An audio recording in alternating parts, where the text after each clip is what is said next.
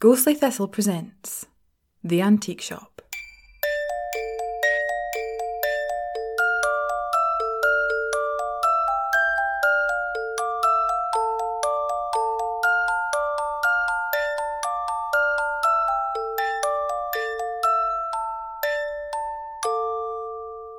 Episode 26, The Perfect Partner.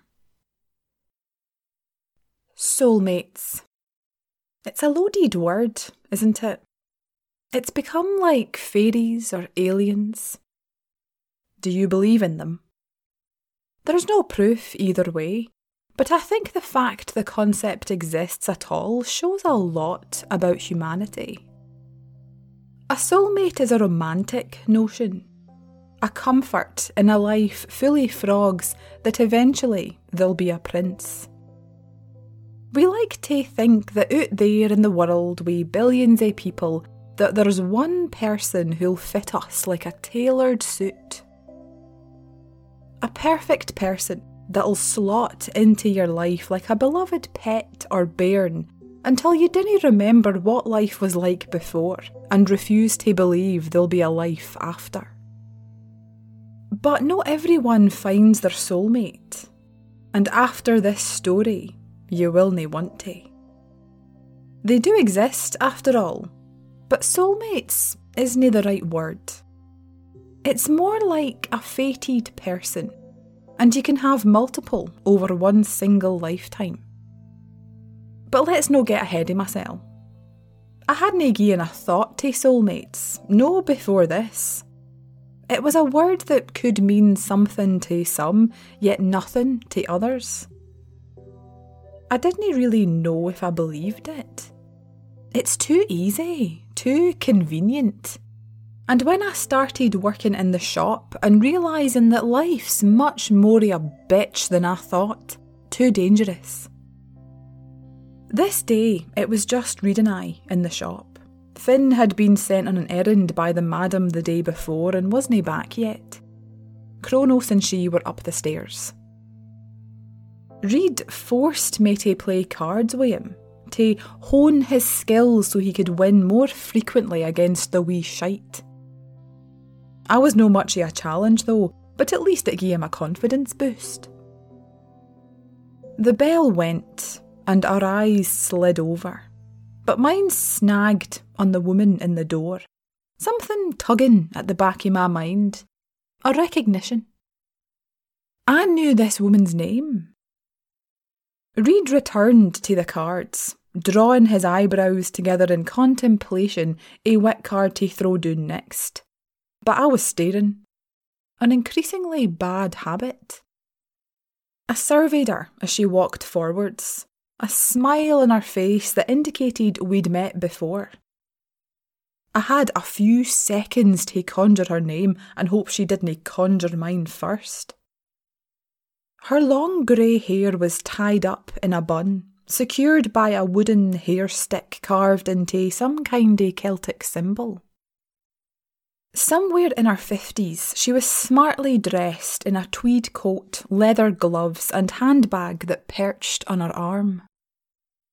I scrutinised her widow's peak, her pink lipstick and the age spots that dotted her jawline, grasping at any memory that appeared. It was her voice as she said my name that eventually shook something loose. Fiona? Finola? Flora? Aye, that was right. Flora the Collector. She was one of the nutters that collected items like those in the shop and kept them. The last time I'd seen her, she looked dishevelled and pale after a tiny wee vase had trapped her in a nightmare. I immediately felt the dread build at the pit of my stomach as I forced my face into a welcoming smile. I greeted her by name, just to make sure I'd remembered it right. She introduced herself to Reid and told us that she had something that the madam would probably want. I recalled what she'd told me about collectors, about the way she went about it. They only keep certain items, benign ones for the most part. The ones that did serious damage were deposited in the shop's storage, until they made their way out because they felt like it. Just as I was about to invite her upstairs, the madam appeared through the doorway and told us all to follow her, including Reed. He shot her a look as though she'd caught him doing something unspeakable. I successfully stifled a laugh, which became harder when he threw me a pleading look. Even I wondered at the invitation, but just for the joy of seeing him sitting stiffly in the front room with the rest of us, I never said anything. He helped me with the tea, and no wanting to choose a sofa, he sat on the floor beside me in the coffee table. To be fair to him, there wasn't much choice. Kronos had the position beside the madam, as usual, and no one, not even the customers, wanted to sit in the other sofa. Whilst I poured the tea for everyone, Flora began to rummage round in her designer handbag and pulled out a small velvet jewellery box that contained something metallic, rattling round as she released it from her bag. Opening it carefully, as if afraid she'd damage the delicate hinges on the back, she placed it on the table facing us. It was a gold locket.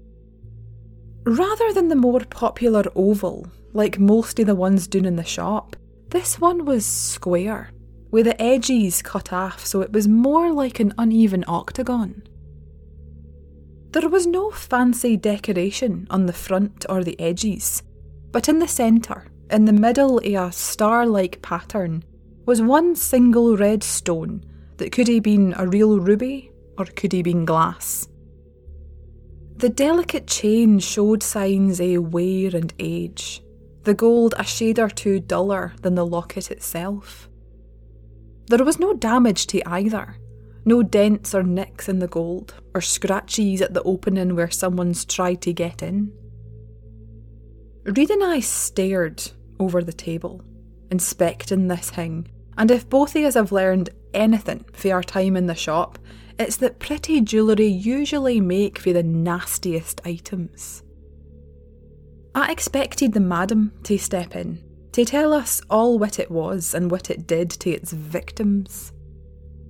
But it was Flora who began to speak, as though she were trying to sell us this locket. She took us back to the 50s, where cars were slow, skirts were big, and the telly was still in black and white. Where an entire generation of young men were lost barely a decade before.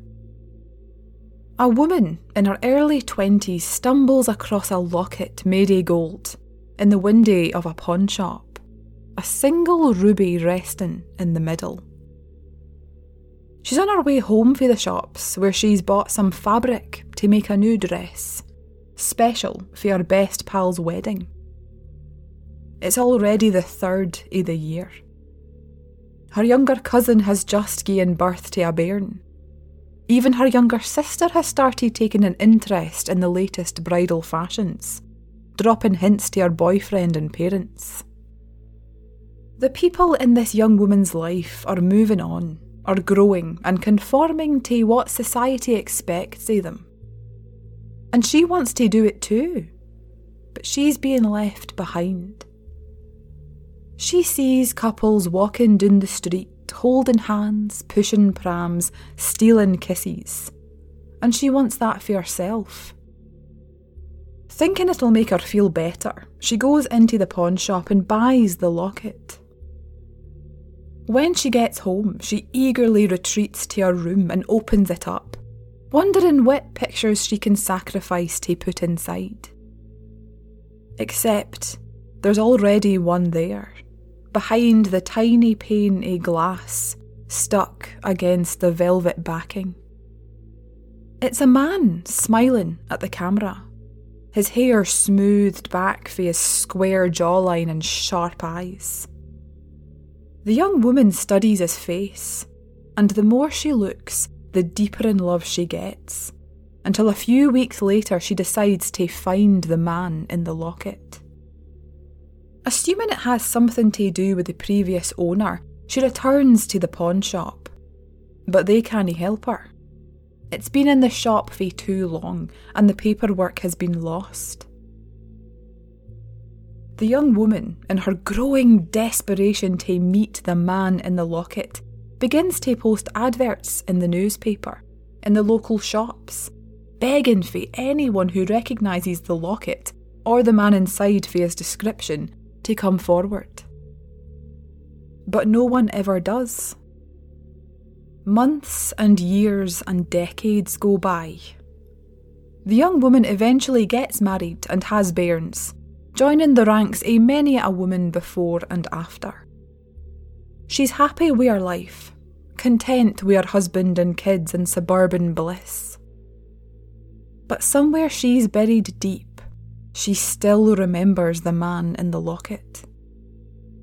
Every so often, when her mind wanders, she digs out the locket for the place she keeps it, away from her husband's gaze, and stares at it, as if doing so will bring him to life.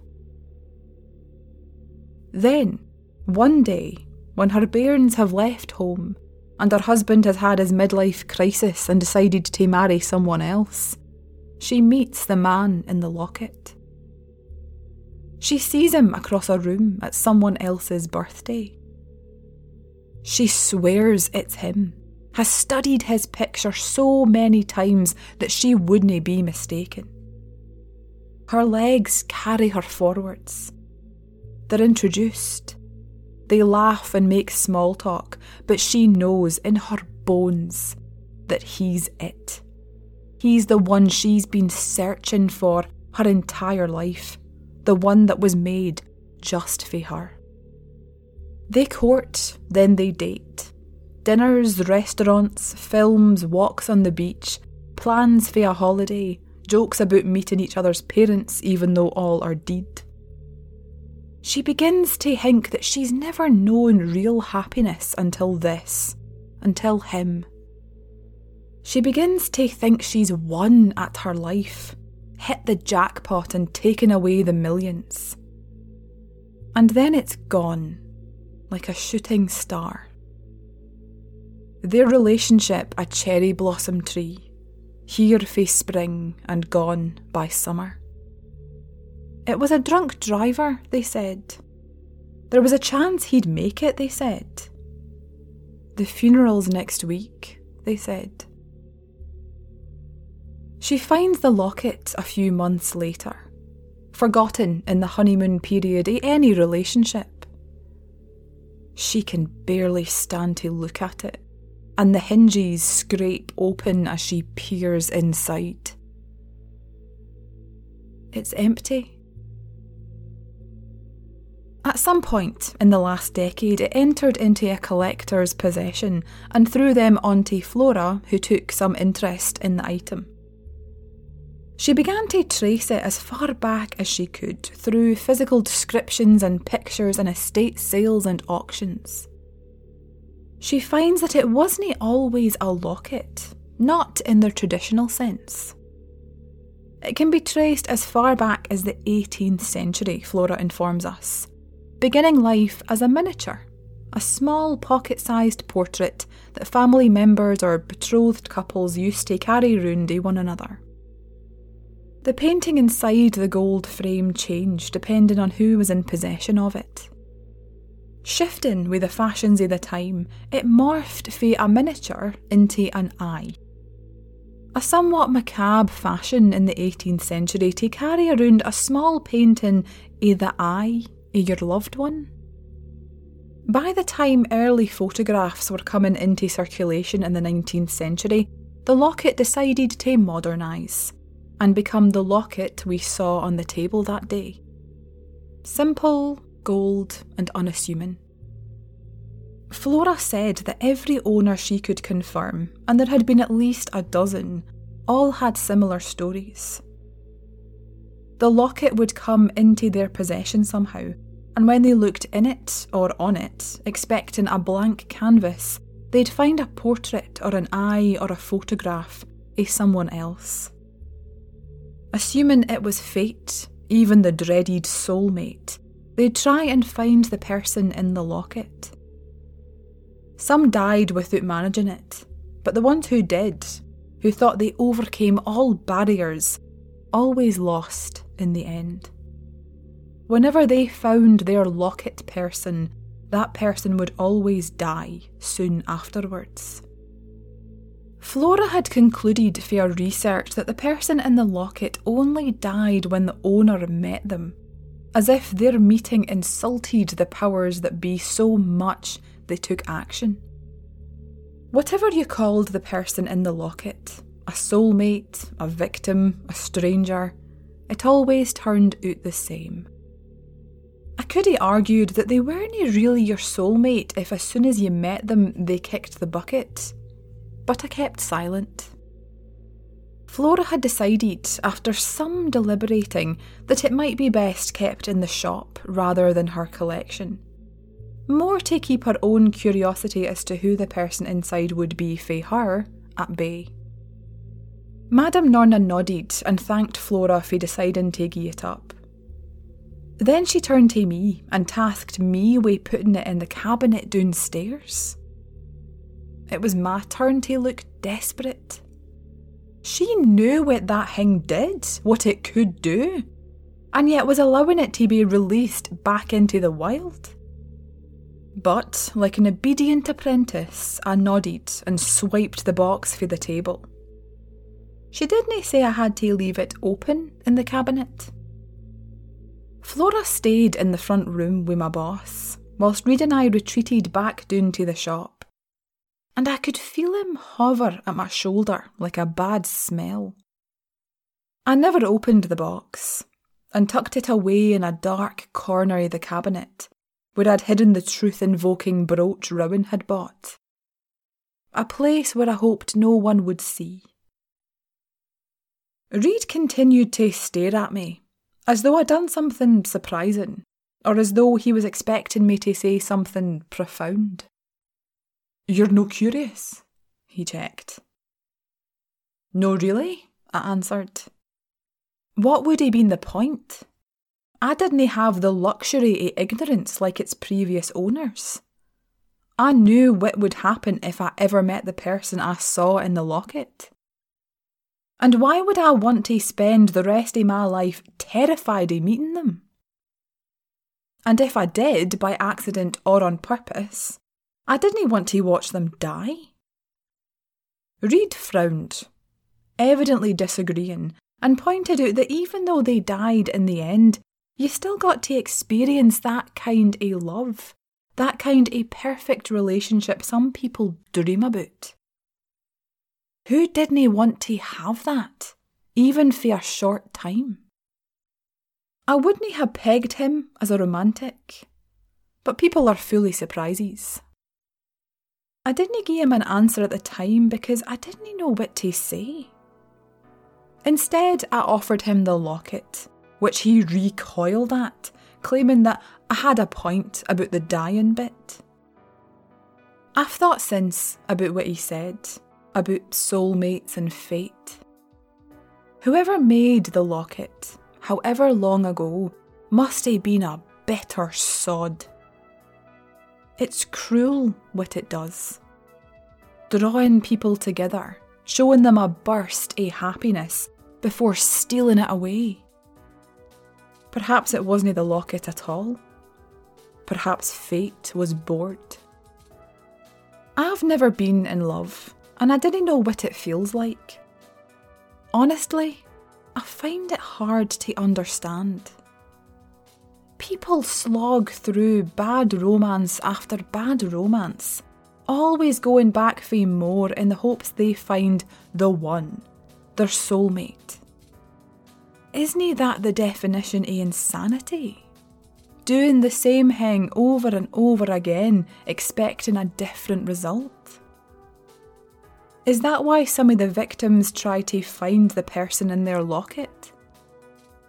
Hoping they can avoid the heartbreak and disappointment and just jump straight to the good stuff? Is that why fate intervened? Because it hadn't been earned? There has to be something about the sloggy bad dates and relationships, or why else would people do it? Dinna you need the bad so you can tell when it's good? Or are people just wired to hope that the next thing will be better than the last? That's as far as I want to think about soulmates or fated relationships or any of that. I'm just no that deep.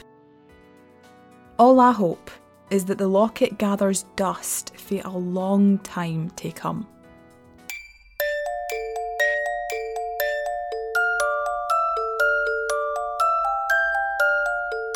I immediately felt the dread. I'm also hearing the dread build in my stomach. I don't know if you heard that. Oh dear. I expected the madam to step in, to tell us... Shifting with the fashions of the time, it morphed from a miniature into... You dick. The fuck was that? Oh my god, should have had breakfast before I recorded this. I'm sorry if you can hear my stomach. Flora remained in the front room with my boss, whilst Reid and I retreated back down to the shop. Oh no, come on. Oh, Jesus Christ. Oh God, I don't understand how many times I'm going to have to do this sentence. Thank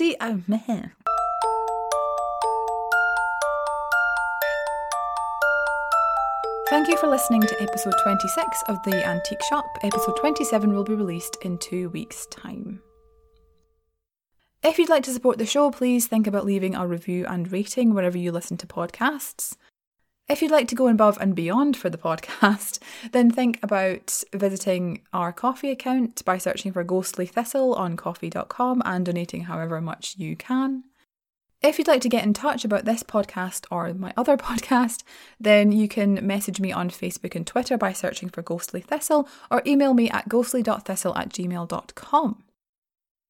If you are interested in some of the behind the scenes and inspirations for the episodes in this podcast, then do join the subreddit by searching for the Antique Shop Pod on Reddit and join in the discussion. I'm on fun fact number 3 now, and if you want to know what those fun facts are, you're going to have to join the Reddit. So thank you for everybody who has already joined. It's very much appreciated. And hopefully, as the podcast goes on and as I remember inspirations for the last 26 episodes, I can start adding a few more fun facts. And I will try and answer every comment and question that you can put on the subreddit as well. And I know I don't usually do that when it's on Facebook and Twitter, but I have promised myself that I am going to try with Reddit.